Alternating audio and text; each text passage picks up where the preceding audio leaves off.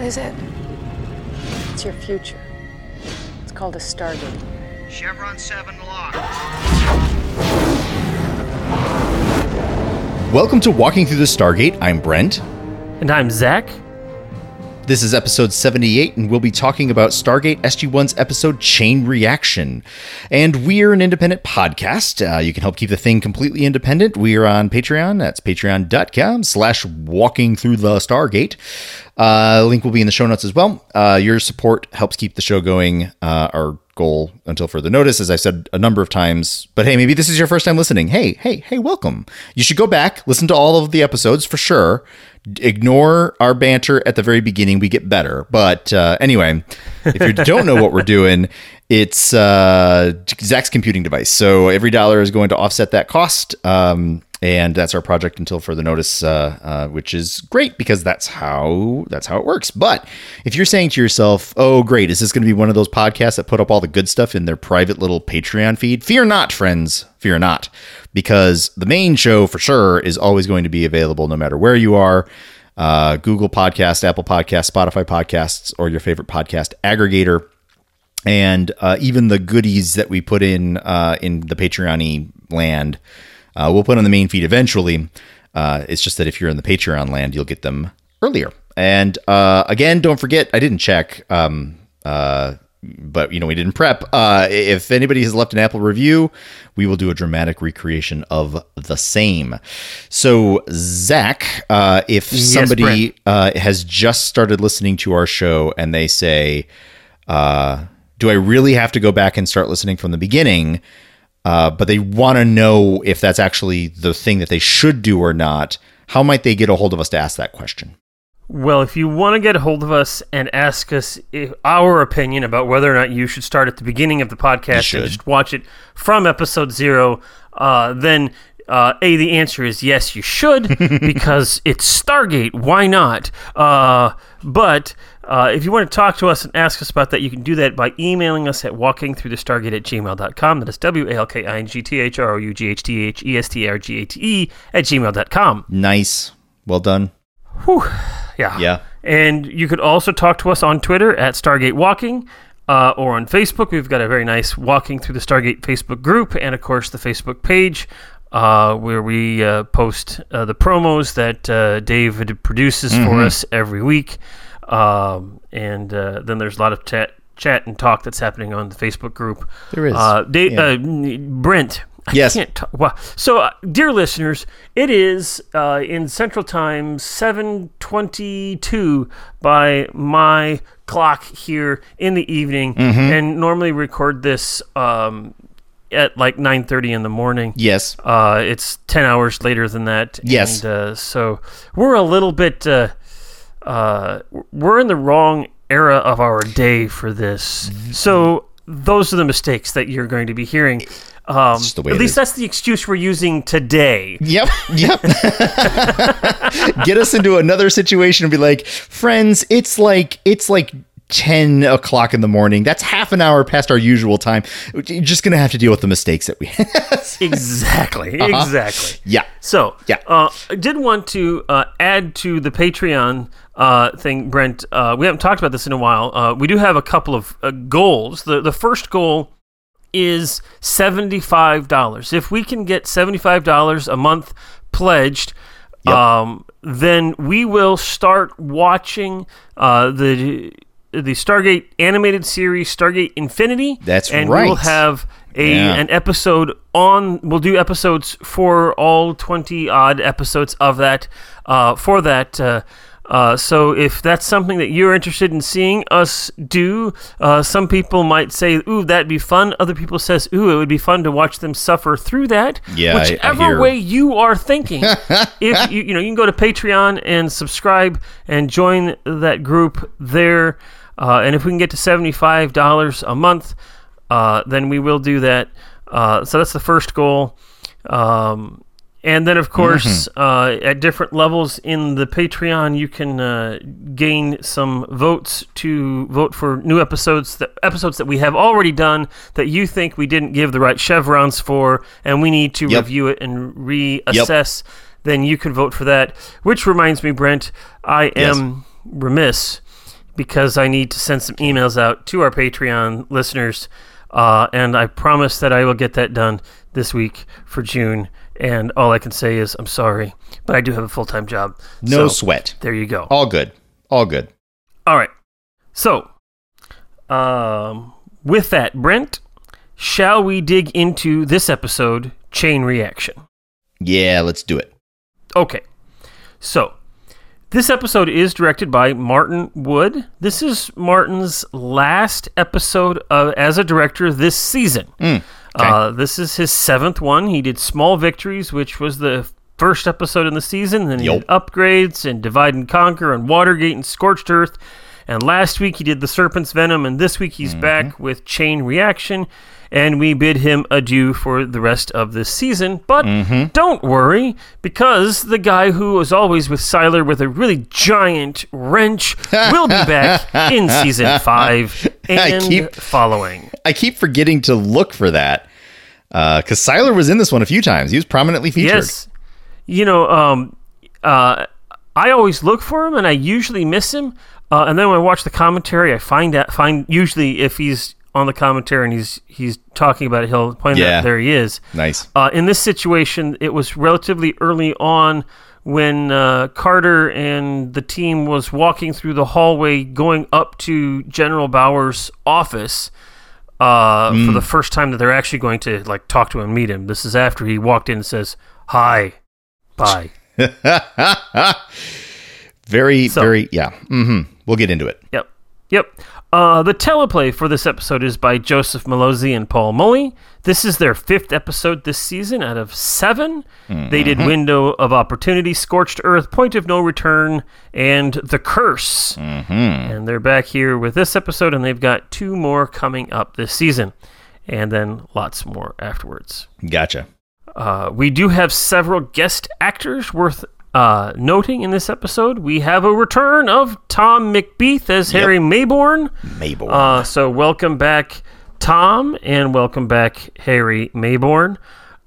We have a return of Ronnie Cox as Senator Robert Kinsey. He, of course, showed up in Season 1 episode Politics, which was one of those handy-dandy clip shows, which Brent loves so much. But we have not seen Senator Kinsey since that episode, and so we welcome him back here. In both cases, both Kinsey and Mayborn, or Tom McBeath and Ronnie Cox, we will see them again in future episodes. Okay. Hopefully that wasn't a spoiler. That's not so bad. Nah. Okay, so we do have then also Lawrence Dane. He played Major General Bauer. So this is what it says about him on IMDb. Lawrence Dane is an exceptionally fine, versatile, and shamefully underrated Canadian character actor who's equally adept at both comedy and drama alike. Tall and lean, with silver gray hair, a gaunt face, and a distinguished air about him, Dane is often cast as smooth business executives, physicians, police officers, and stern authority figures. Born on April 3rd, 1937, in Maison, Quebec, Lawrence grew up in Ottawa and initially took acting lessons in order to overcome shyness. You think he wrote that? No, actually he didn't. Oh, if he did, then he was using a username for IMDb that is not clearly his own. I know. I will write my own review. There you go. So Dane's first acting credit came in 1959 in the TV show The Unforeseen when he played the character of Granz. Now, when he was playing this character and early on in his career, he was using a stage name Larry Zahab and not Lawrence Dane or Larry Dane. He used Zahab there through the early 60s, according to IMDb. Interesting. Some of the other notable shows that he's been a guest on include The Saint, Bonanza, Mission Impossible, Airwolf. That's Airwolf 1, not Airwolf 2. We've talked about Airwolf 2. Yeah, we have. Alfred Hitchcock Presents The Red Green Show, Kung Fu, The Legend Continues. Hey, nice! It returns. And La Femme Nikita. Since it's Kung Fu, The Legend Continues, for those of you who are brand new to the podcast, we learned early on that there is a remarkable connection between the actors and directors of Stargate in the early seasons, and also this 1990s TV show, Kung Fu, The Legend Continues. Yeah. And Lawrence Dane was in an episode playing Seibert, on the episode Out of the Woods in 1994 of Kung Fu, The Legend Continues. Gotcha. Out of the Woods is summed up like this. Peter and Kane vacation out in the woods when a party of lost hikers ask for their help. Kane guides them to a shelter where they come face to face with an escaped convict and his murderous sons. Ooh. Oh, no. Ooh. Oh, no. I suspect that Lawrence Dane plays the escaped convict. Oh, yeah. I don't know that for a fact. Figure. I was trying to look and try to figure it out, but I can't tell for sure. But I think that's where he was in that episode. And this is Lawrence Dane's only Stargate credit. Mm-hmm. And then, of course, we also have Patty Allen, who plays Mrs. Kinsey, the intelligent wife of a senator. Mm-hmm. Well, sort of. Okay. So, yeah, sure. Okay, anyway. Patty Allen's filmography on IMDb has 88 credits, most recently 8 episodes of the TV show Supergirl on the CW. Oh, nice. That said, besides the credits themselves, I really couldn't find any information about her. The IMDb says Patty Allen is known for her work on Stargate SG-1, The 4400, and The Killing Game. Oh. Okay. But, so, there you go.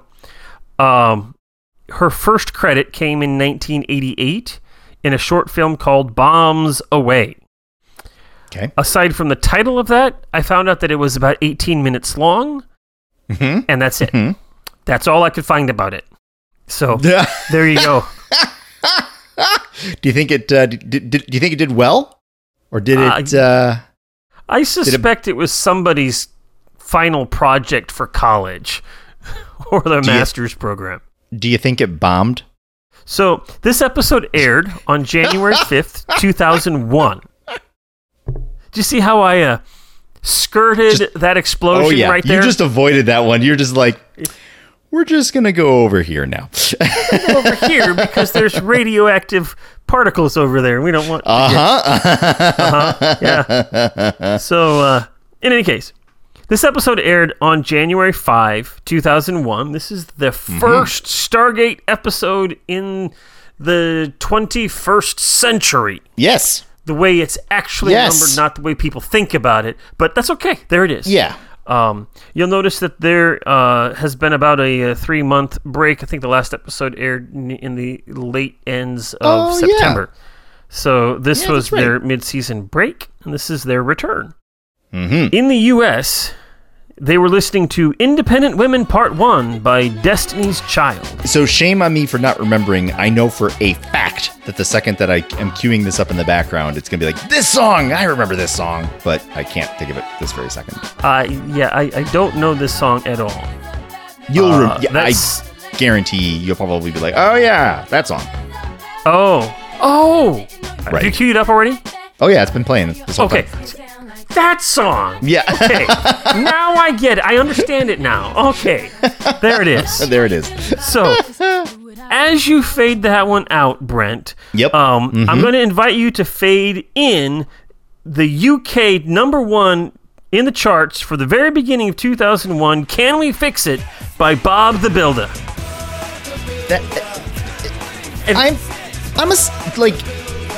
Are you serious? I am dead serious. This is what it said on the internet. The internet can't be wrong. Yes, we can. Why was this the #1 song in the UK? I have no idea. But normally I just type this stuff in and I don't bother actually listening to these things. But because it was Bob the Builder, I had to go and look up the YouTube clip for the music video for Bob the Builder, Can We Fix It? And it just made me giggle the entire time because I mean, like, it's Bob the Builder. It's Bob the Builder. That's so interesting. So part of me is also, so, you know, I mean, like, as we keep ticking towards forward in time, now that we're in 2001, you know, my brain is going into an ominous day in the very late summer. But I think that there was also an ominous day in London, like the tube got bombed, but wasn't that like in the summer of 2001? Oh gosh. I can't remember. But that's why I'm sitting here like, maybe Can We Fix It is like that, right? You know, like something happened and, you know, like it became a sort of a theme to talk about that stiff upper lip. What was the, I don't think that's what this is. This is just a children's song. It is a children's song, but why was it the number one song in the UK? Was there a movie? Was there a movie Bob the Builder at this point in time? That might have. I might have to look that one up. Or friends, if you know why Can We Fix It was the number one song in the UK in the wee days of 2001, send us an email at walkingthroughthestargate@gmail.com. That's WALKINGTHAGAJAKJ@gmail.com. Brent, that was perfect. Oh, yeah. Perfect. So smooth. So, you know, you just follow Brent's words there, letters there, and it'll definitely get to us. I think I invented letters on that one. Oh.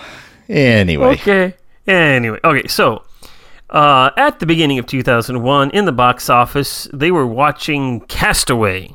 Yeah. That was the number one. And What Do Women Want? That was number two. What do they want? They want, I don't know. I got nothing.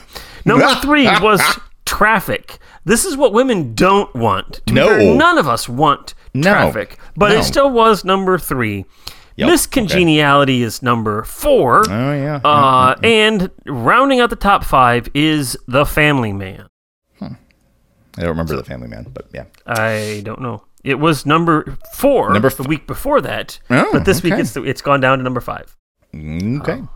So there you go.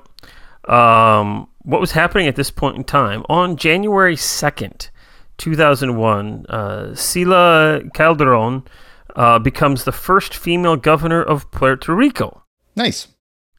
So congratulations to her at that point in time. On January 4th, in 2001, the Washington Wizards forward, although I think he was actually a guard, although maybe he was a forward in the Washington Wizards. He was a guard for the Bulls. Michael Jordan becomes just the fourth player in NBA history to score 30,000 career points. Mm-hmm. He hits a free throw in the second quarter of an 89-83 win against his old team, the Chicago Bulls, to score that marker there. There you go. And then on January 5th, a report reveals that former general practitioner Harold Shipman has potentially killed hundreds of his patients. And I wrote that down, and I meant to look more information up on that, and I didn't get that done. So I don't know any more information, whether this is just a report of that, right? Or whether he actually did it or not. I don't have any of the information there. I'm sure it's online available, but I didn't come up with it. So, yeah, that was what was happening at this time. We do have some trivia for this episode, Chain Reaction, Brent. Yes.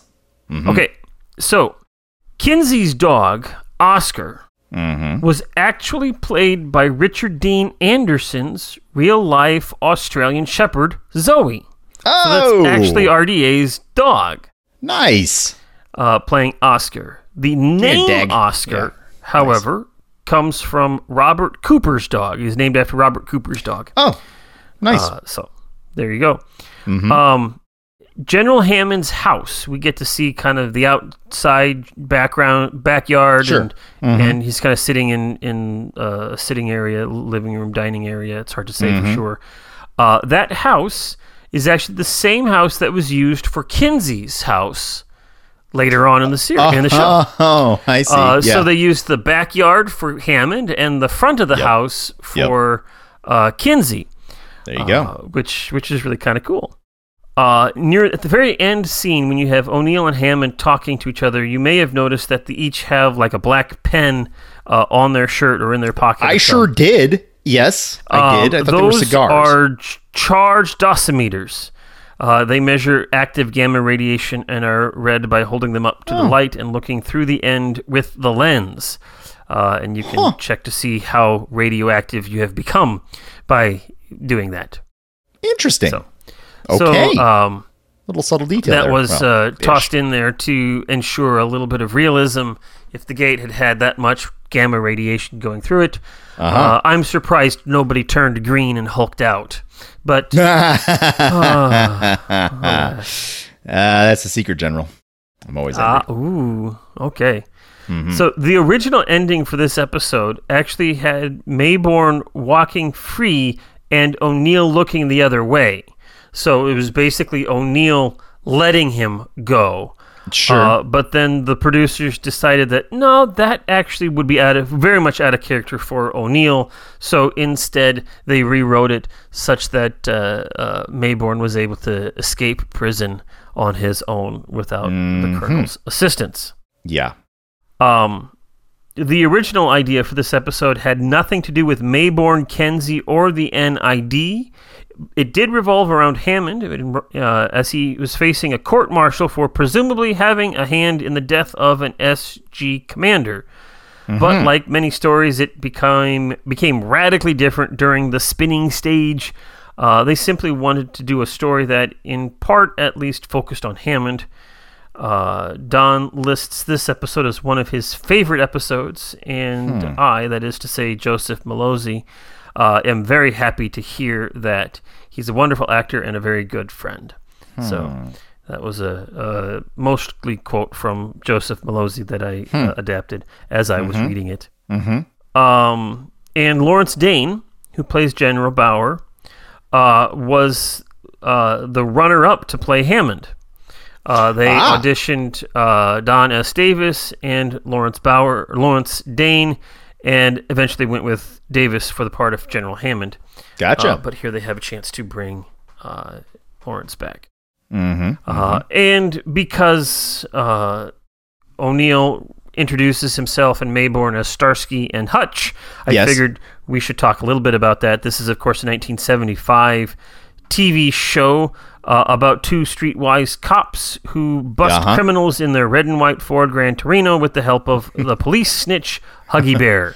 They ran from 4 seasons from 75 to 79, starring David Soul as Hutch, Paul Michael Glazer as Starsky, Antonio Fargas as Huggy Bear, and Bernie Hamilton as Captain Dobie. So there you go. There you go. Just a little bit there. We do have a couple of goofs that are worth mentioning. When the bomb is being prepared, we see a couple of standard gas cylinders. One is labeled hydrazine, and the other is liquid oxygen. The liquid oxygen is a cryogenic liquid that boils at minus 362 degrees Fahrenheit and must be stored in a proper container. If there were locks in that cylinder, it would have been covered with a very, very large, thick layer of frost. Yeah, gotcha. So, there you go. Not a real big deal, but there you go. Yeah, but, you know. And, of course, the browser address in the field when Maybourne is on Findorama and the login there shows that it's not actual an internet page, but just a file on the computer hard drive, which... That's is not surprising. Zach, that's pronounced Findorama. Findorama. Findorama. Okay, but yeah, I noticed that too. Because you know me, I'm a giant computer nerd, and actually, no, there are far larger computer nerds in the world than me. But anyway, I did notice that was like sitting on the hard drive. But hey, it was there for a second and then gone. It is worth noting that Tom McBeath knows very, very little about computers. He's not a guy who actually uses computers much in his daily life, or at least in 2000, he didn't. 2001, he didn't. And so most of all of that lingo that he was using at that point in time about firewalls and bulletin boards and the like. He had no idea, He really didn't know what he was talking about, and also, if you look carefully as he's typing on, he's like getting ready to fry the computer, right? And he's just kind of sitting there going, click, click. He's really not the doing drive. He's not even going. Nope. No, like you would normally see people do. We'll get into it. All right.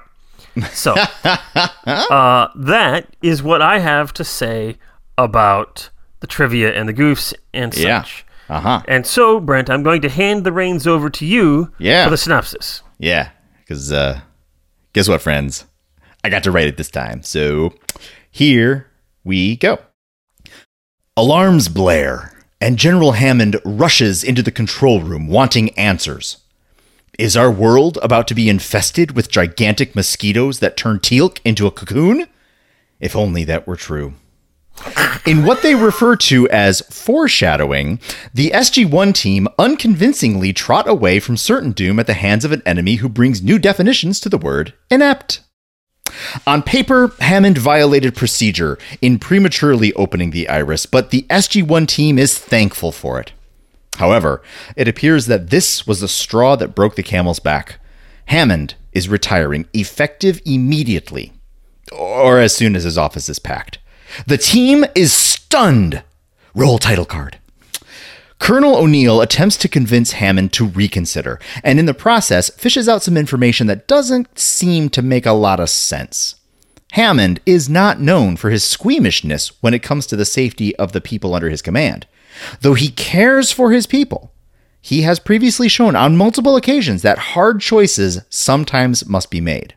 Why the sudden change of heart? Alas, there is no convincing that the general retired. SG-1, but no, wait, I misread that sentence. Oh yeah, alas, there's no convincing the general retired. SG-1, but no one else, get to say their goodbyes in their own way. Major Carter gives him a big ol' hug. Dr. Jackson gives him a stilted handshake. And Teal'c provides us with a charming anecdote of the culture of Chulak. Oh, that Teal'c. He's so funny. The SGC is then put under the command of Major General Henry Bauer, a man of few words, but of swift action. In a character development that will make your head spin, he volleys a joke when he overhears Carter criticizing him, giving us a moment to think that we might have judged a little too quickly, followed up by his apparently truer side, that of a ruthless military leader who will quickly turn the SGC on its head. He divides up SG-1, putting Teal'c in SG-3, Jackson behind a desk, and Carter to oversee the development of a new Naquadah-enhanced bomb. O'Neill, after complaining, is asked to take a vacation and rethink his insubordination. O'Neill goes to see Hammond, who insists it will just take time to get used to Bauer. But after much coaxing from O'Neill, Hammond reveals that he was forced to retire by the NID, who threatened him by kidnapping his grandchildren, though returning them unharmed. Meanwhile, at the SGC, Teal'c and SG-3 go to a Goa'uld-held world on P3S-452 to gather more refined Naquadah for the Doomsday Machine that Carter is now working on. They return with Lieutenant Morrison wounded and Major Wade dead, but a sufficient amount of Naquadah. Bauer doesn't care about the casualties. O'Neill then goes to see convicted yet still retaining the rank of Colonel Harold Mayborn behind bars. O'Neill wants Mayborn to help reinstate Hammond and shake the NID. Mayborn needs time and access to his incredibly sophisticated intelligent network to make it work. O'Neill will have to pull one very big string. Quid pro quo, quid pro quo, Jack. Mayborn takes O'Neill to his apartment, currently purchased off the books, where they would hopefully be able to procure information from Mayborn's computer. Mayborn shows his stripes as a top-level operative in an organization so clandestine it makes the CIA look like your local public library. He pulls out a 2.5-inch floppy from the freezer coils of his dorm fridge and pops it Brent, straight... What? It's a 3.5-inch floppy disk. I thought it was... Oh, yeah, 5 and 3. Oh, yeah. Well, it's been a while since I've used one. Anyway, he pulls out a floppy from his freezer coils of his dorm fridge and pops it straight into the disk drive. No thawing needed for a man this ice cold. He was in a hurry, so he didn't put on his Haxor sunglasses, but, hey. Oh, what dastardly occurrence is this? Mayborn's access codes have been removed. He'll have to hack his way in through the back door. And by hack, he means try to brute force his way in with another username and password. And by backdoor, he means the login page. Details. Several minutes and countless attempts later, a Black Ops team with mini Uzis and MP5K submachine guns burst in. O'Neill and Mayborn barely managed to escape through a hidden door. Meanwhile, back at the ranch, Carter finds out that the test planet for the Naquadah bomb has life on it. General Bauer acknowledges this, but also notes that there is no sentient life within 50 miles of the gate. After the 51st mile, though, nothing but housing developments. But this is an acceptable risk. Carter warns the general that the bomb's yield and effect are unknown, and it could endanger the SGC by sending radiation back through the open wormhole. The risks have been analyzed and deemed acceptable. End of discussion. The bomb is sent by a MALP to the planet with a secondary observation MALP following. Daniel bursts into the gate room, warning Bauer that the planet contains Naquadah in the soil, which will amplify the effects of the explosion. Carter realizes that this is why the planet was chosen in the first place. Many Goa'uld strongholds are laced with Naquadah, and utilizing this fact may be to their advantage. However, in this case, it may cause an explosion that would consume the whole planet with all those housing tracks. Bauer insists that if this happens, the Stargate will be destroyed and Earth will feel no effects from the bomb. Meanwhile, back at the ranch, O'Neill and Mayborn now have to blackmail someone important within the NID in order to get what they want. They go to Senator Robert Kinsey's house, the politician who almost had the SGC shut down. However, their stunning plan of show up uninvited and be invited into the study where his computer is works. O'Neill holds Kinsey at gunpoint, while Mayborn accesses his browser history. At the SGC, the bomb is detonated. Exactly as Carter expected, the bomb starts a chain reaction, and the explosion destroys the observation map. The planet is destroyed. But the Stargate is not. The energy from the explosion provides it power, keeping the wormhole active and transmitting deadly radiation through the Stargate back to the SGC. Carter orders the iris closed, but it will not hold forever. Carter urges the now in over his head Bauer to order the evacuation of the base. Untrue to character, Carter forgets about the liquid nitrogen trick that they employed to keep Sokar at bay when he was superheating the iris back in the episode of Serpent Song. By the way, an episode we covered almost exactly 1 year ago today. Oh, cool. Fun fact. Yeah. Anyway, at the security station on level 16, Teal'c, Daniel, Carter, and Bauer monitor the Great Room. The Great Room. The Great Room, Zach. I meant the Gate Room, but hey, it's a great room. It is a great room. It is. Carter explains there is still a chance that the wormhole will collapse after the theoretical 38-minute limit. Otherwise, the radiation will melt through the iris, and even if they were able to engage the self-destruct, the Stargate would almost likely survive. And with the planet on the other side turned into a ball of plasma, able to generate the gate for months, even its burial under a mountain wouldn't stop the radiation. Meanwhile, in Senator Kinsey's house, Mayborn has succeeded in accessing accessing the NID sites. Over threats and curses from Kinsey, O'Neill figures out that the password must be Oscar. So clever. The name of Kinsey's dog. They get the information that links Kinsey to numerous illegal NID actions, including Mayborn's Area 51 operation, the Russian operation from the episode Watergate, and most important to us, the blackmailing of Hammond. O'Neill delivers his offer. Reinstate Hammond, or he'll give the information to the press. Unfortunately, the NID just rolled up to the front door. While they don't dare come in with Kinsey's party guests downstairs, O'Neill and Mayborn have no way out. There is a tense minute at the SGC when the 38-minute window arrives, but passes without the gate shutting down. A complete husk of a general declares there to be no point in remaining and starts to head towards the surface. The team follows him. But Teal'c turns and stays just one moment more. At 38 minutes and 34.12 seconds, the gate deactivates. Woohoo! Meanwhile, back at the ranch, Senator Kinsey exits the house with O'Neill and Maybourne accompanying. NID personnel are prevented from moving to apprehend the pair by the press, whom O'Neill called to create a diversion. The press quiz Kinsey about his presidential ambitions, and Kinsey launches into his usual politicking while O'Neill and Maybourne get away. The NID personnel are so stunned at this brilliant maneuver, they're locked in place, unable to pursue. Later, back at the SGC, Hammond is reinstated. He thanks O'Neill for what he's done and asks how he can ever repay him. Suddenly, the red phone rings, but the intended recipient of the call isn't Hammond. It's O'Neill. How does the caller know that O'Neill is in the room at that moment? Further, the call is from Maybourne.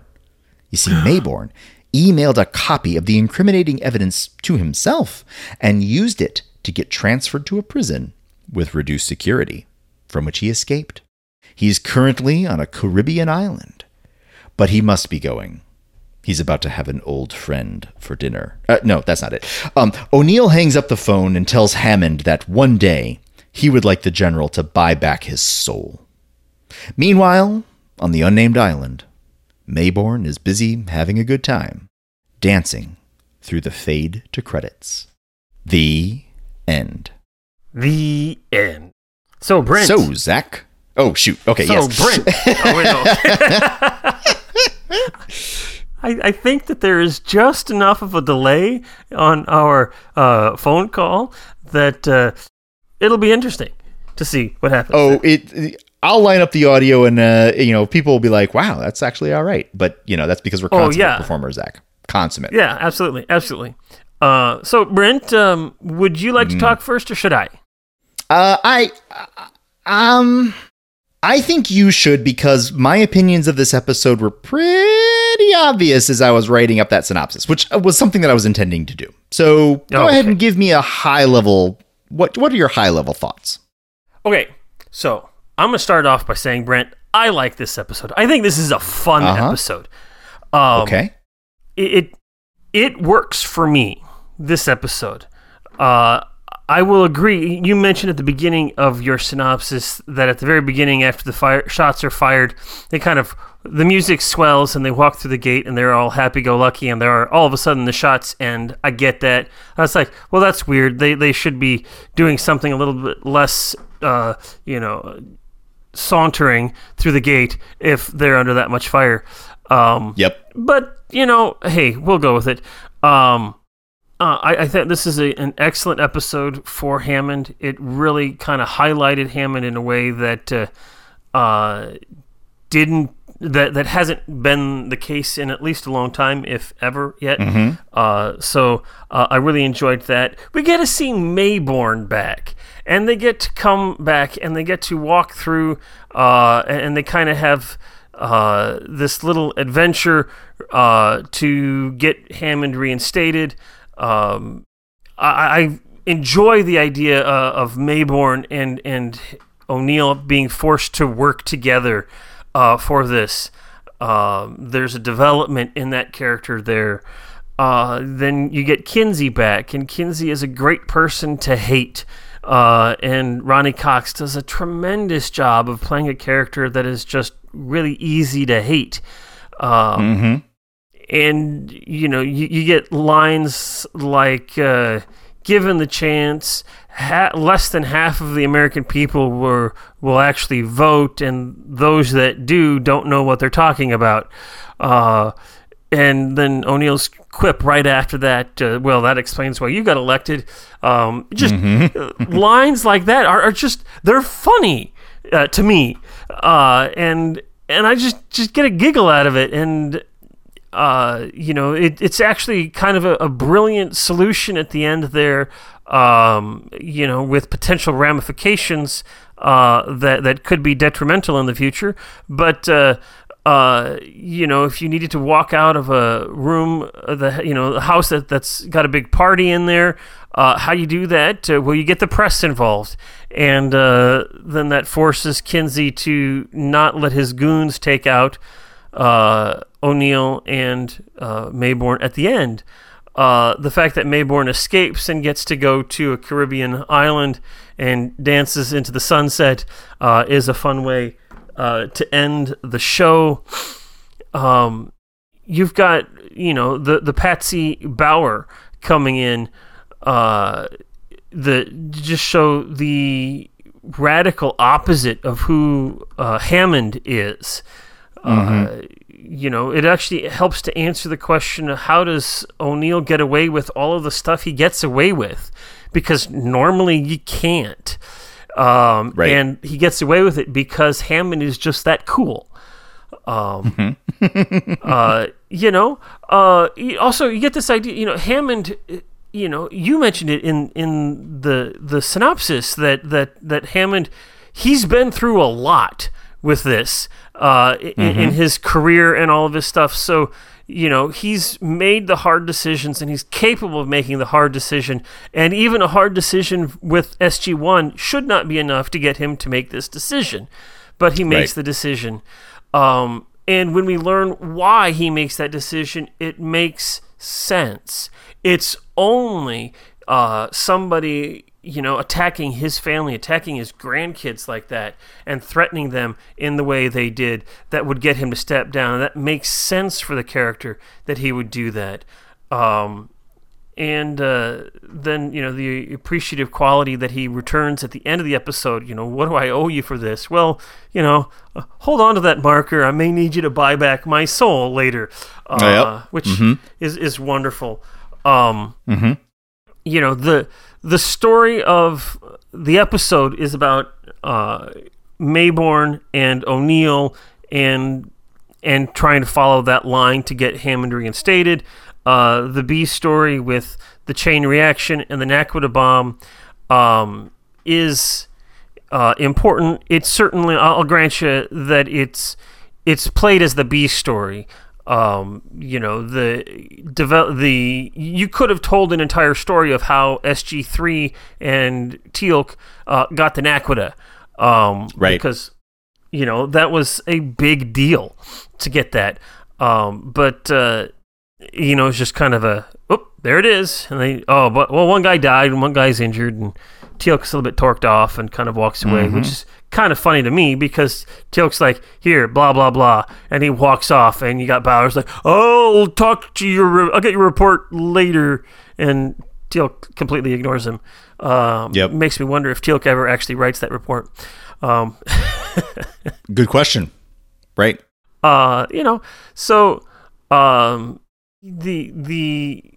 You made a quip about the liquid nitrogen and whatnot when Sokar was doing his thing.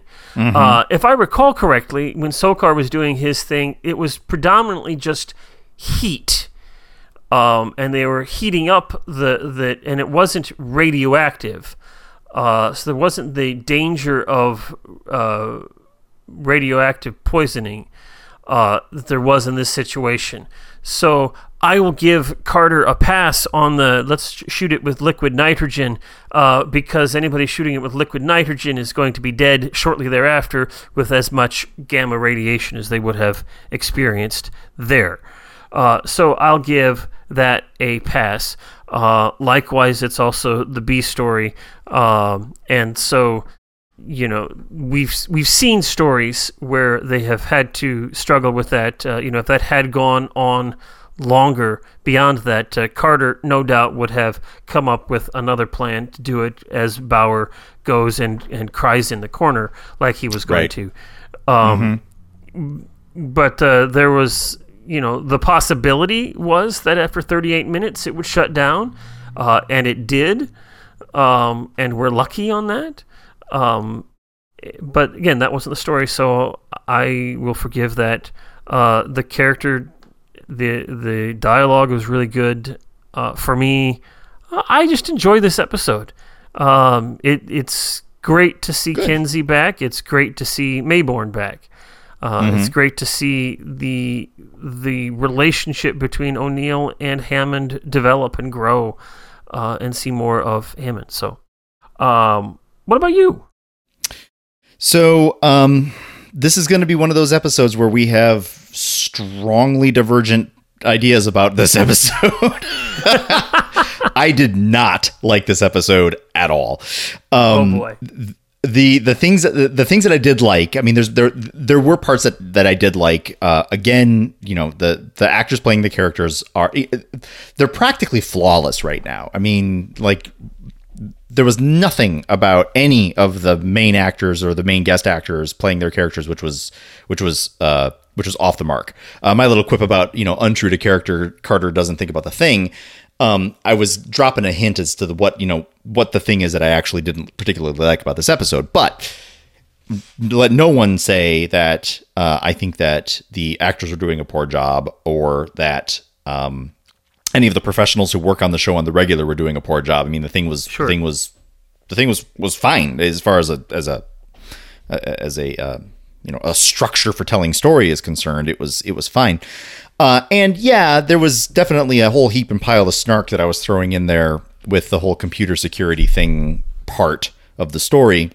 But that was because at that point in the story, for me, it was almost like it was getting pretty bad for me. And I'll just start explaining why here in a minute, but it was getting pretty bad for me. And it was bordering on Bane level of ridiculousness. It was just about ready to turn the corner into just, they're not intending for it to be farcical, but they accidentally hit farcical for me personally, the individual. Hence me making that quip at the beginning about, like, is this going to be Bane? No, it's not quite Bane. If they had thrown Super Soakers at the end, like, I'd have been there. I'd have been like, yes, it's once again a great example of television because it's so bad it's good. But the reason why I'm saying bad is because the story for me had too much, how to phrase it, not quite unbelievability. It wasn't that it was unbelievable. It was that I wasn't convinced. This is a weird way to say it. Okay, so the clumsy way to say it is that I wasn't convinced of the authenticity of the story. And what do I mean? I wasn't buying the NID blackmailing Hammond arc. On paper, it was exactly what was being, it is what the A story was. I'm not saying like that somehow there was not, somehow the story was not, I don't know what I mean. I mean more like, I'm not implying that what we were shown wasn't really what the story was, or, somehow it was hiding the story. I'm just saying, like, I wasn't hooking in, and nothing about the progression of the story was making me hook in, really. Which is unfortunate. And then when I learn that this was intended to be a story about Hammond, I'm a little cheesed because I got some Hammond, but I didn't really get an awful lot of Hammond. I got an awful lot of Mayborn. I got a lot of Kinsey. They were talking about Hammond, but I didn't really get a lot of Hammond. And so I'm conflicted about hearing about how that Don S. Davis really likes this episode. It makes me feel a little bad for bagging on it so hard. I'm sticking to my rule of I'm giving it the rating that I felt when I got done watching the episode. So, I'm going to keep on that. But, knowing that this was something that the actor who played the character felt was emblematic of that character's story, should be acknowledged, should carry weight, especially within the fandom. For a one-off watch, who cares? And for a casual viewer, nobody cares. But for the fandom, like, if the actor says this is a really good episode for this character, then that should be noted. Like the progression of Bauer felt also very flawed. For being such a hard nose, for him to crumble that fast just didn't feel authentic. And no, I'm not giving him a pass just because I'm not feeling generous, which as listeners of the show have rightly criticized me if I'm, depending on what I ate for breakfast, it really depends on how I feel about the thing. But, I didn't particularly feel that it was very authentic for this major general, this major general of the Air Force, who clearly had combat experience by the background detail of his the redecorated office, would have something go sideways pretty badly, and have him just be stunned into inaction, just literally stunned into inaction, such that the major standing next to him has to take command. Carter being able to step up and take command, absolutely believable, 100% believable. That character deserves 2 stars on her shoulder. Like, that's for dang sure. And I appreciate how the storytellers were trying to just kind of move it along. Like, everything's getting turned upside down. Here is represented by this new major general who's going to turn the whole thing up on its ear. And there's this catastrophe event, which completely flies into the face of what he was thinking. And in order to represent that, indeed, our heroes were right all along, we're going to have our heroes take control of the situation, which is okay under normal circumstances. Again, I had blood sausage for breakfast, so I'm like, I'm angry. But are you channeling your inner Hannibal? My inner who? Hannibal Lecter. Oh, Hannibal! Yes. Were you getting the references? Well, obviously. I mean, the quid pro quo Clarice was like on the nose, but then I was laughing how at the end, because Hannibal at the end of Silence of the Lambs fades off into a jungle, like, and I'm sitting here like watching Mayborn fade off into a Caribbean island. I mean, it was just like, come on. So well, it was intentional. It was certainly a very intentional. Was it an homage? Yeah, sure. We'll call it an homage. Honestly, I've never actually seen Silence of the Lambs, so I really can't speak to that a whole lot. It's a good movie. So tense, very tense.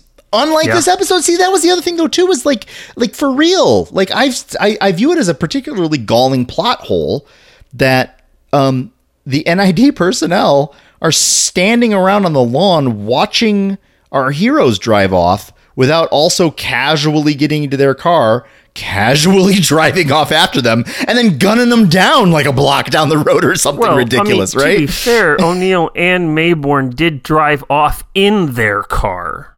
They came in they came in like 4 cars. Anyway. The real like meat and potatoes here, I think, is that here we are right in the middle of SG-1's series run. And it is very true. They are hitting on all cylinders almost every single episode right now.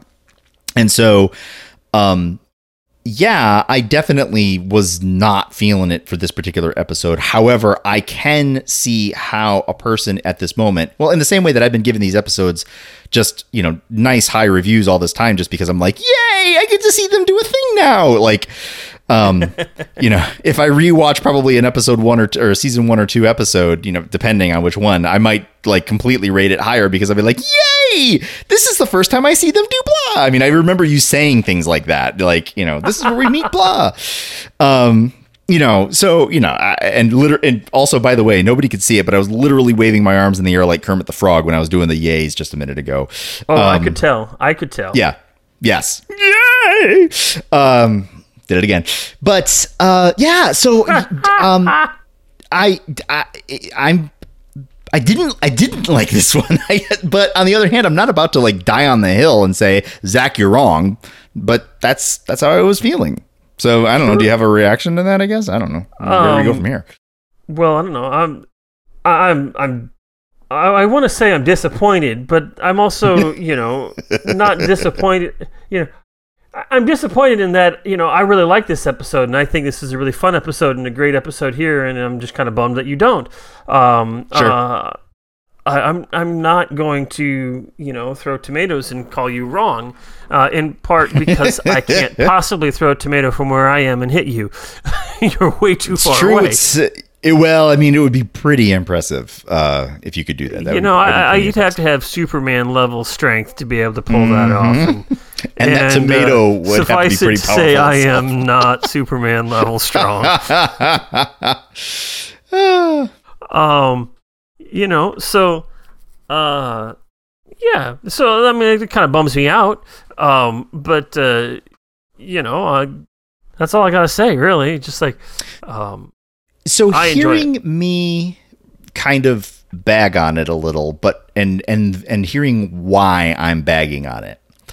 I don't mean to imply or to say defend yourself, but like, what about the episode? Well, so is it, from your point of view, is it that you enjoy it because it's fun? Because there's a little bit of spycraft going on. There's a little bit of underhandedness that has to be done in order to, you know what I mean? Like, which is a little bit different than what we're used to. The irreverency of Jack O'Neill takes a bit of a different turn with it. The center of the focus. Oh, by the way, you are completely right. When it comes to why would Hammond step down, like that the NID threatens his family, that would be the reason that, yeah, I completely agree that in that respect, the story got it right on the money. I was a little bit like annoyed by how it kind of came about within the story or how it was kind of framed up. I think they could have done something a little bit better with prior it. Prior to the show. Go ahead. This episode. So yes, as I often do, I listen to what you have to say, and I try to think about my reaction to the show, and especially in a situation like this when we're going to have different opinions on this episode. I'm like, okay, so how much of it is this episode, and how much of it is what I know about this episode and where this fits into the whole storyline?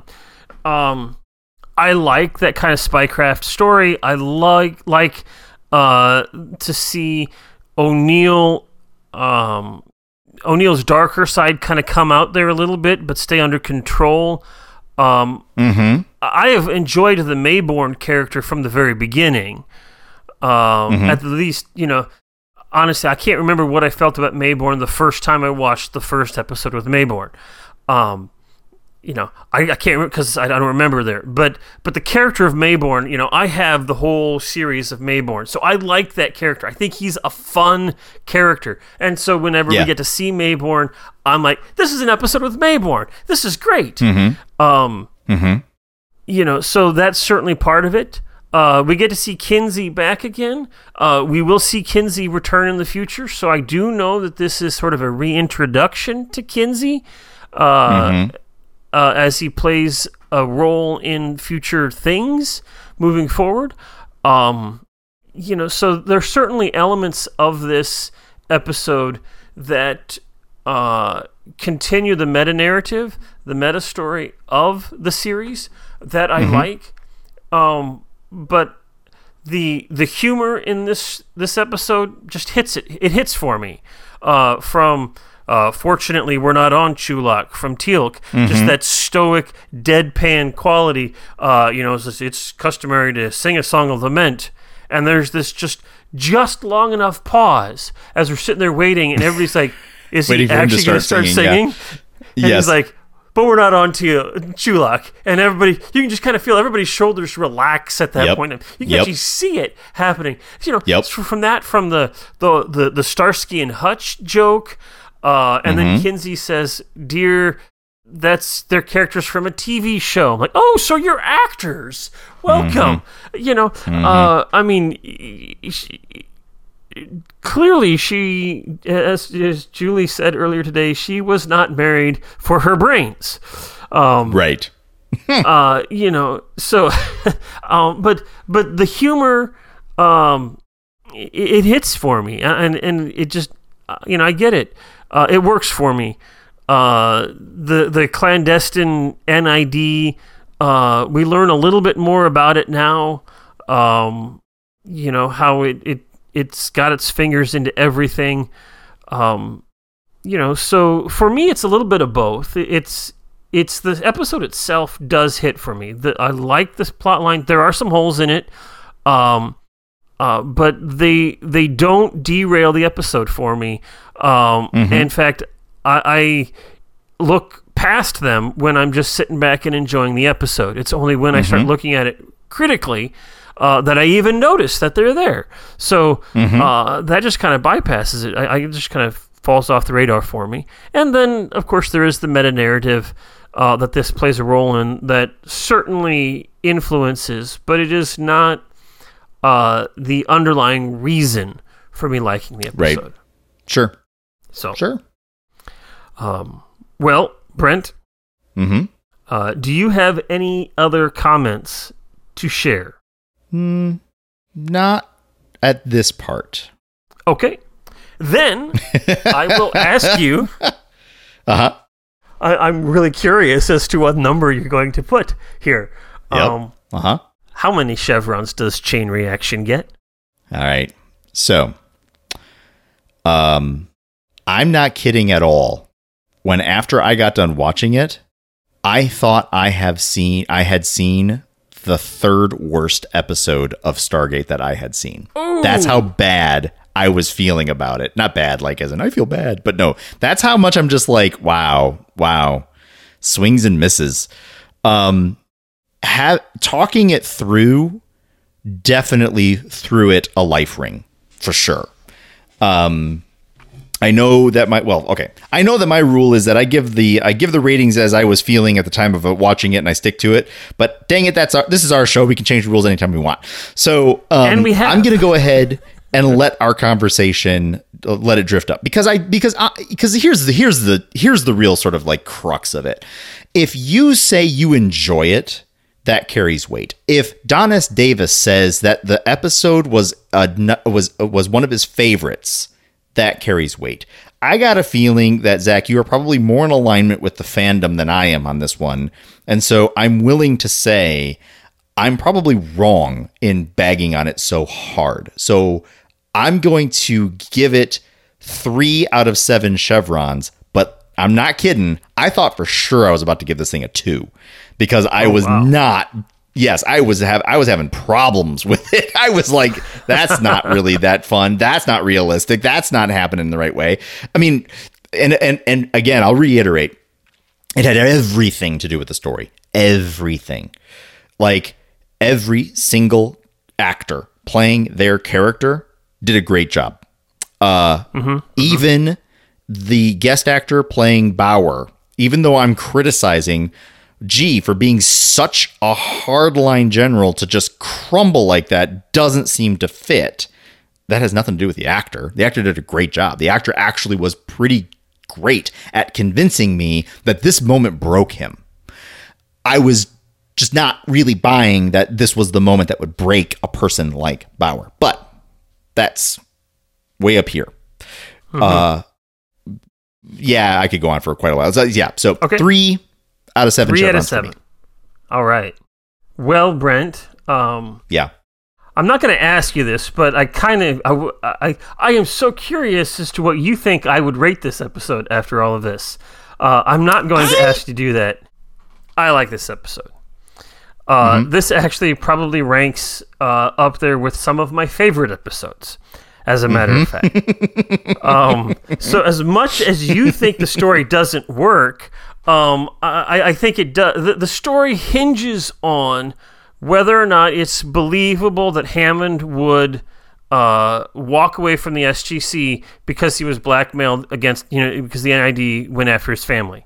It hinges on that, and yes, we don't see that event happen, but that doesn't mean that it's not part of. I mean, it's there. So that works for me. And then you've got just a fun story with great characters doing great things. I think that Bauer was a character who basically failed upwards, which is not uncommon to see happen in all sorts of places. And it was kind of shown early on already that he had questionable skills in some of these things. So it all works for me. I'm giving this a 7. Whoa! I can't believe you give this a 3. I mean, I'm glad that at least the conversation bumped it up a bit. But for you. Yeah, yeah. So, it works for me. You say you didn't buy X and Y and Z, and I did. So there. That's totally fine. And again, I'm very willing. I'm so interested in the predictions for this one. I'm quite certain I'm going to be the only person who is way down there at the bottom. I guarantee that everybody thinks that I'm completely off my rocker on this one. And it's just true. It's just true. I was sitting there just like, I don't know. I mean, come on. Really? No. Come on. Really? No. Come on. Like almost the entire way. Like I said, I had a bad breakfast. Okay. Well, we have some predictions, shall we?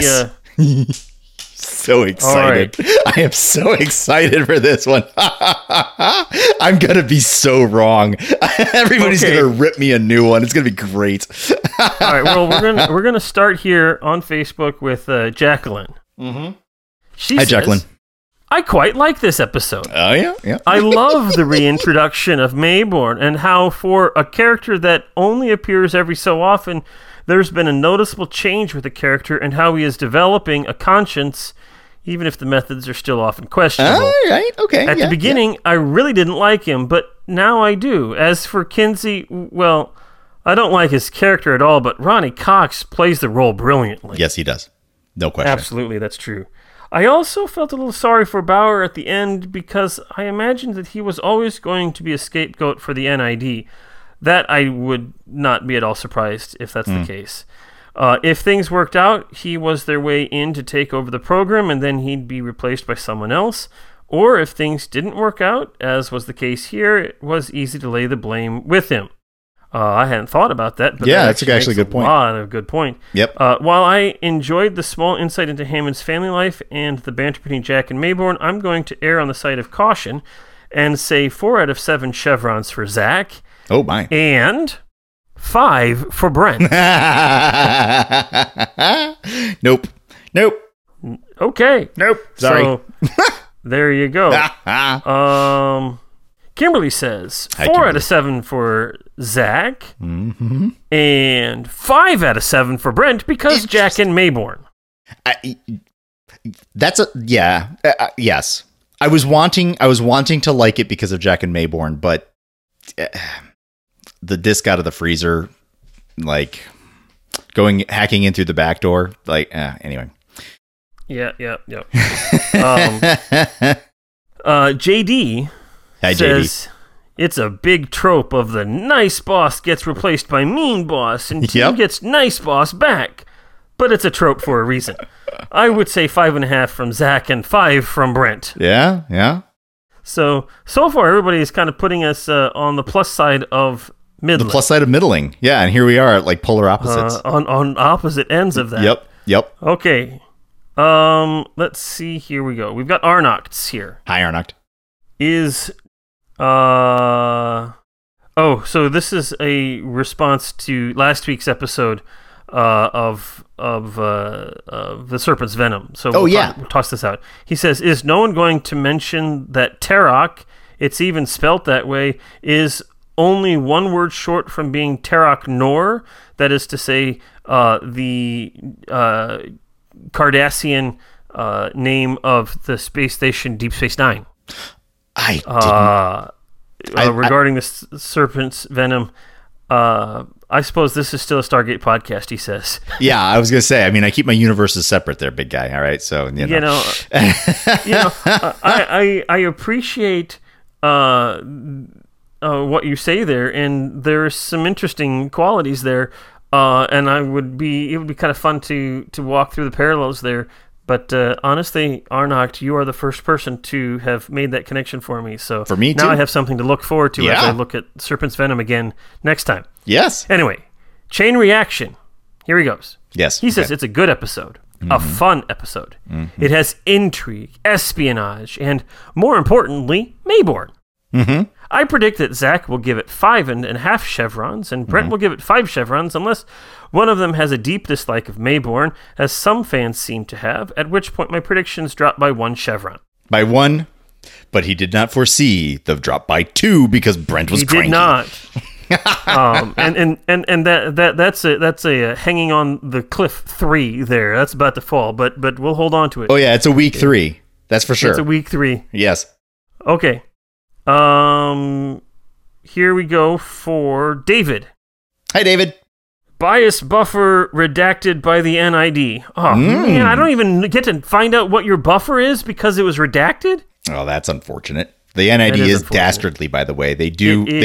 They're incredible. They're incredibly encrypted, backwards compatible. So it's so bad. I will say this. Yeah. Go ahead.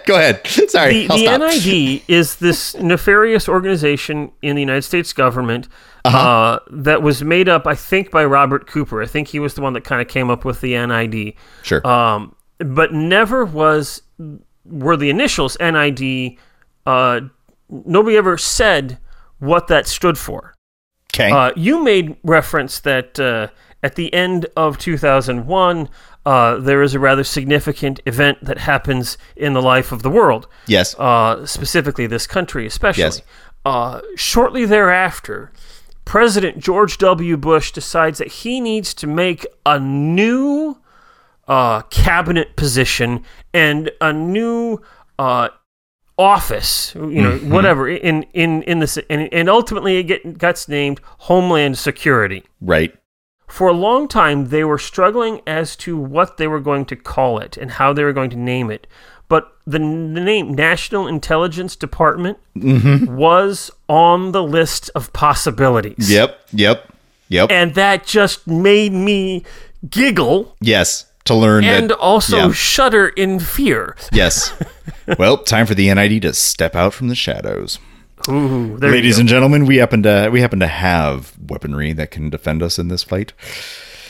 There you go. All right. Powered by Necro. So that is a significant detour. Let's get back to David's email here. Yes. He says, good episode. Adds a nice, good guy shade of gray to Mayborn, although this is not the first time that this has happened.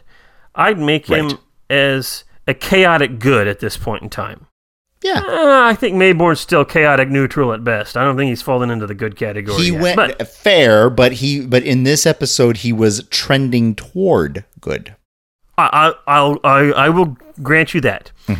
He has his own agenda, but he is acting in what he feels is the greatest good for himself, which is why I would say neutral. Whether or not others agree with him. Kinsey, I'd put as lawful evil. Absolutely. Oh, yeah. Oh, 100%. Do it my way or I will destroy you type. It's nice to see these two bad guys playing against each other with O'Neill, neutral good. Yeah, I'd buy that. I'd buy neutral good there, using both of them to his benefit. The other story of the new commander and the bomb was good, but mainly filler. They did just blow up a good chunk of another planet. Wonder if there will be any repercussions for that. Right? Ultimately, the reset button is pressed at the end of the episode. Mostly, it may be a while until we see any repercussions. See, now that's a strike and a negative for me that the reset button is hit. But anyway, carrying on. I will push back on that, David. It is reset in that Hammond was there at the beginning, he resigned, and now he's back. That's a reset, yes. But the amount of things that are still in there, and David, you know about these things. You can't claim ignorance like this Brent guy. This is a reset episode. Oh, funny. Okay, so anyway. What does he say? He says, Brent will give it 5 chevrons. Good story, good character development. For the 4 mains, Mayborn, O'Neill, Kinsey, and Hammond, who is lawful good. Zach will give it 5.5 chevrons because, I don't know, it's just a 5.5 for him. Oh my gosh. This one's great. This is great. Okay, I think we have 2 more predictions. Okay. We'll go to Caleb next. Okay, hi Caleb. Caleb says, Mayborn is back! Mayborn's back. Exclamation point. And come on, if you're under fire, don't stand in front of the gate and look back once you're through. If the Jaffa, if I was the Jaffa, I would continuously fire through the wormhole even after they're through and hope a shot makes it. When Carter asked General Bauer, who gave the intelligence that the gate would be destroyed, and he refused to tell, could that be a nod to Rodney McKay? You don't know anything about that. Don't worry about that. Along with O'Neill playing with politics, it was an excellent episode. My predictions are 6 chevrons for Zach and Very 6 chevrons for Brent. Not close at all. Oh, so much fun. So much fun. Everybody thinks I'm an idiot. So we have one more. Okay. This is from Julie. Oh, hi, Julie. Oh, Julie boy. thinks that I'm going to rate this episode 6.5 chevrons. Ooh, super Now, close. Julie knows that I like this episode, and while we didn't talk about this or anything like that, she knows. So yes. She also thinks that you would have liked this episode. And she thinks that you would have enjoyed this episode as I enjoyed this episode, and you would have then just fallen head over heels for this and given this a 7 chevron That's so rating. amazing. Okay, so then and wait, she has one more thing. Oh, okay. So as we were talking, she had slipped this piece of paper here with these numbers on here, and she didn't change the numbers. And she does add to it, while I personally, Zach, won't say, Brent, you're wrong. You have your own opinions and they're legitimate.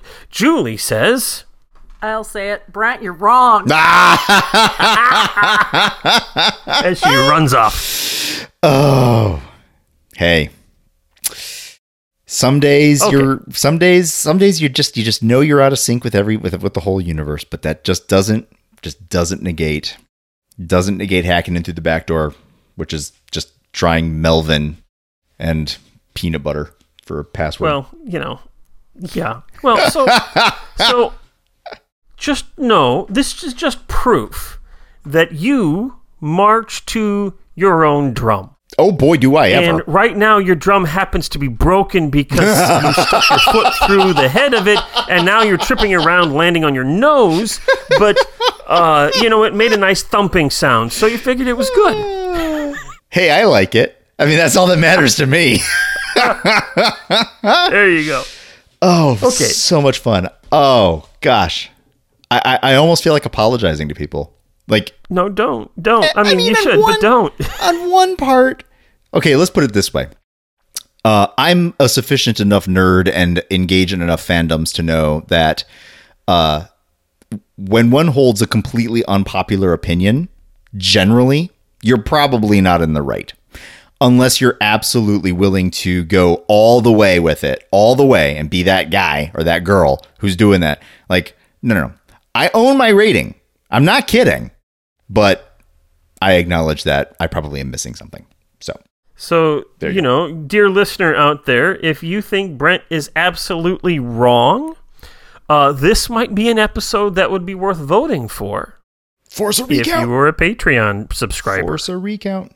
Just saying. Or if there's anybody who did not write in who also believes that this episode just trips over itself, I would love to hear from you too. That would be fair. That would be interesting to see how people would respond to that. Yeah. All right, Brent. Yes.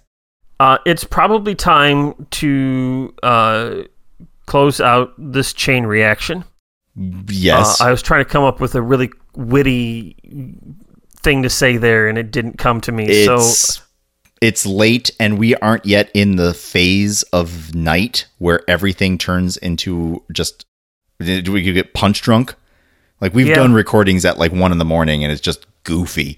We're not there. That's true. So don't feel bad about like not having, it's fine.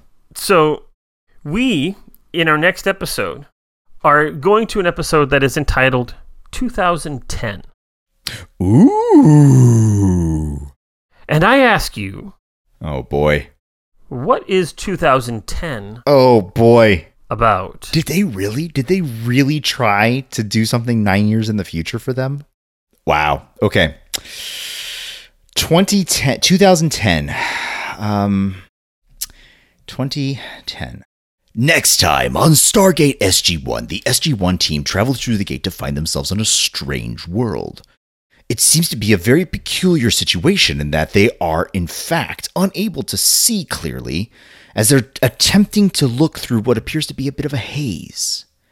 They gaze off into the distance and they just cannot quite get focus on that thing that's over there, or even over there. Confusingly, they keep walking around trying to gain focus on stuff and they just never can. The ideas spin all over the place. Maybe there's something peculiar with the atmosphere refraction. Maybe there's something odd happening with microgravities that are affecting the ability for light to travel in a straight line. They're unsure, but they do know something. Things that they should be able to see clearly at 20 feet. They can only see clearly when they're only 10 feet away. So curious. Their prescriptions suddenly are 2010. Join us next time on Stargate SG-1 for where everybody suddenly needs glasses in 2010. So the glasses aren't simply hipster glasses; they're actually functional glasses. Yeah, because I mean, come on. I mean, their ability to discern things clearly has been cut in half. That's meaningful. Yep. You know, I will say this. I love Daniel Jackson. He's one of my favorite characters. But they are so ridiculously inconsistent on his need for glasses. Oh, sometimes absolutely. he needs them terribly. Sometimes he doesn't need them at all. And, you know, sometimes he's wearing these glasses that, I mean, if he those glasses are so thin that if he has any need for corrective lensing, yeah, it's a very moderate correction. No, those of us who wear prescription lenses, I don't know if this is a universal. I've always assumed that people who wear glasses know when they're looking at somebody else who wears glasses, they can tell if it's a nearsighted or farsighted prescription, and they can tell the strength of it just by looking. Yeah. And I mean, I can. And I can. Yeah. And so, yeah, I mean, I see the stage glasses that Michael Shanks wears because he probably doesn't need glasses, or he's wearing contacts, who knows what. And, you know, we all can tell there is literally no light refraction going through those things at all. Oh, especially my favorite part is whenever these actors turn their heads and the light hits their glasses, and instead of there being like a point of light because the lens is actually curved, no, it's just a sheet of glass. They're just big old mirrors, just like whee, reflect all the light back. But anyway, all right. Anyway, that was yet another digression, brought to you by the letter D for digression. Shall we watch the promo of 2010 that David so kindly produced? Absolutely. I'm excited to see this. Okay, I am hitting go now. Next time on Stargate SG-1. In an idyllic future, there is peace. My fellow Americans, 10 years ago this very day, a team codenamed SG-1, then working in secret, came upon an alien race. This is great. But in the future, something has gone very wrong. Yeah, but we would know. It's happening everywhere the anti-aging vaccine has gone. What are you doing here? Oh man, he's got a beard. Yeah. Which one? We made a few. Our alliance with Yashem. Is there any hope for the people of planet Earth? Oh my. We can't let them know we know. Or is all lost? Sam, you're on the inside. You don't see them the same way I do. Janet, they have done this to us deliberately. We have to do something. It's all next time. Oh man, I'm excited. I'm excited. Oh no, Teal'c. Oh man, they're going to show me what the future holds. They're going to show me what 2010 will be like. We will have to wait and see until next week. I can't wait for the flying car. It looked like it was a transporter pad. Oh my gosh, the future is so exciting. I'm so excited, Zach. Yeah, and you know, the future is a decade ago. I mean, which makes it extra convenient because now all those wonderful things are going to be things that are in real life. I'm going to suddenly be, as soon as I watch this episode, I'm going to have a transporter pad. Yeah. I just need to it's get gonna on work it. exactly like that. That's right. Because space-time continuum, obviously. Obviously. Yeah, sure. That makes perfect sense. Perfect sense. So, again, thank you, David, for 100%. that wonderful Yes, promo. Absolutely. We appreciate it a lot. Thank you for those of you who sent in your predictions this week. Keep them coming. That's Yes, one please. of my favorite elements of our podcast. Mine too. It's fascinating to see,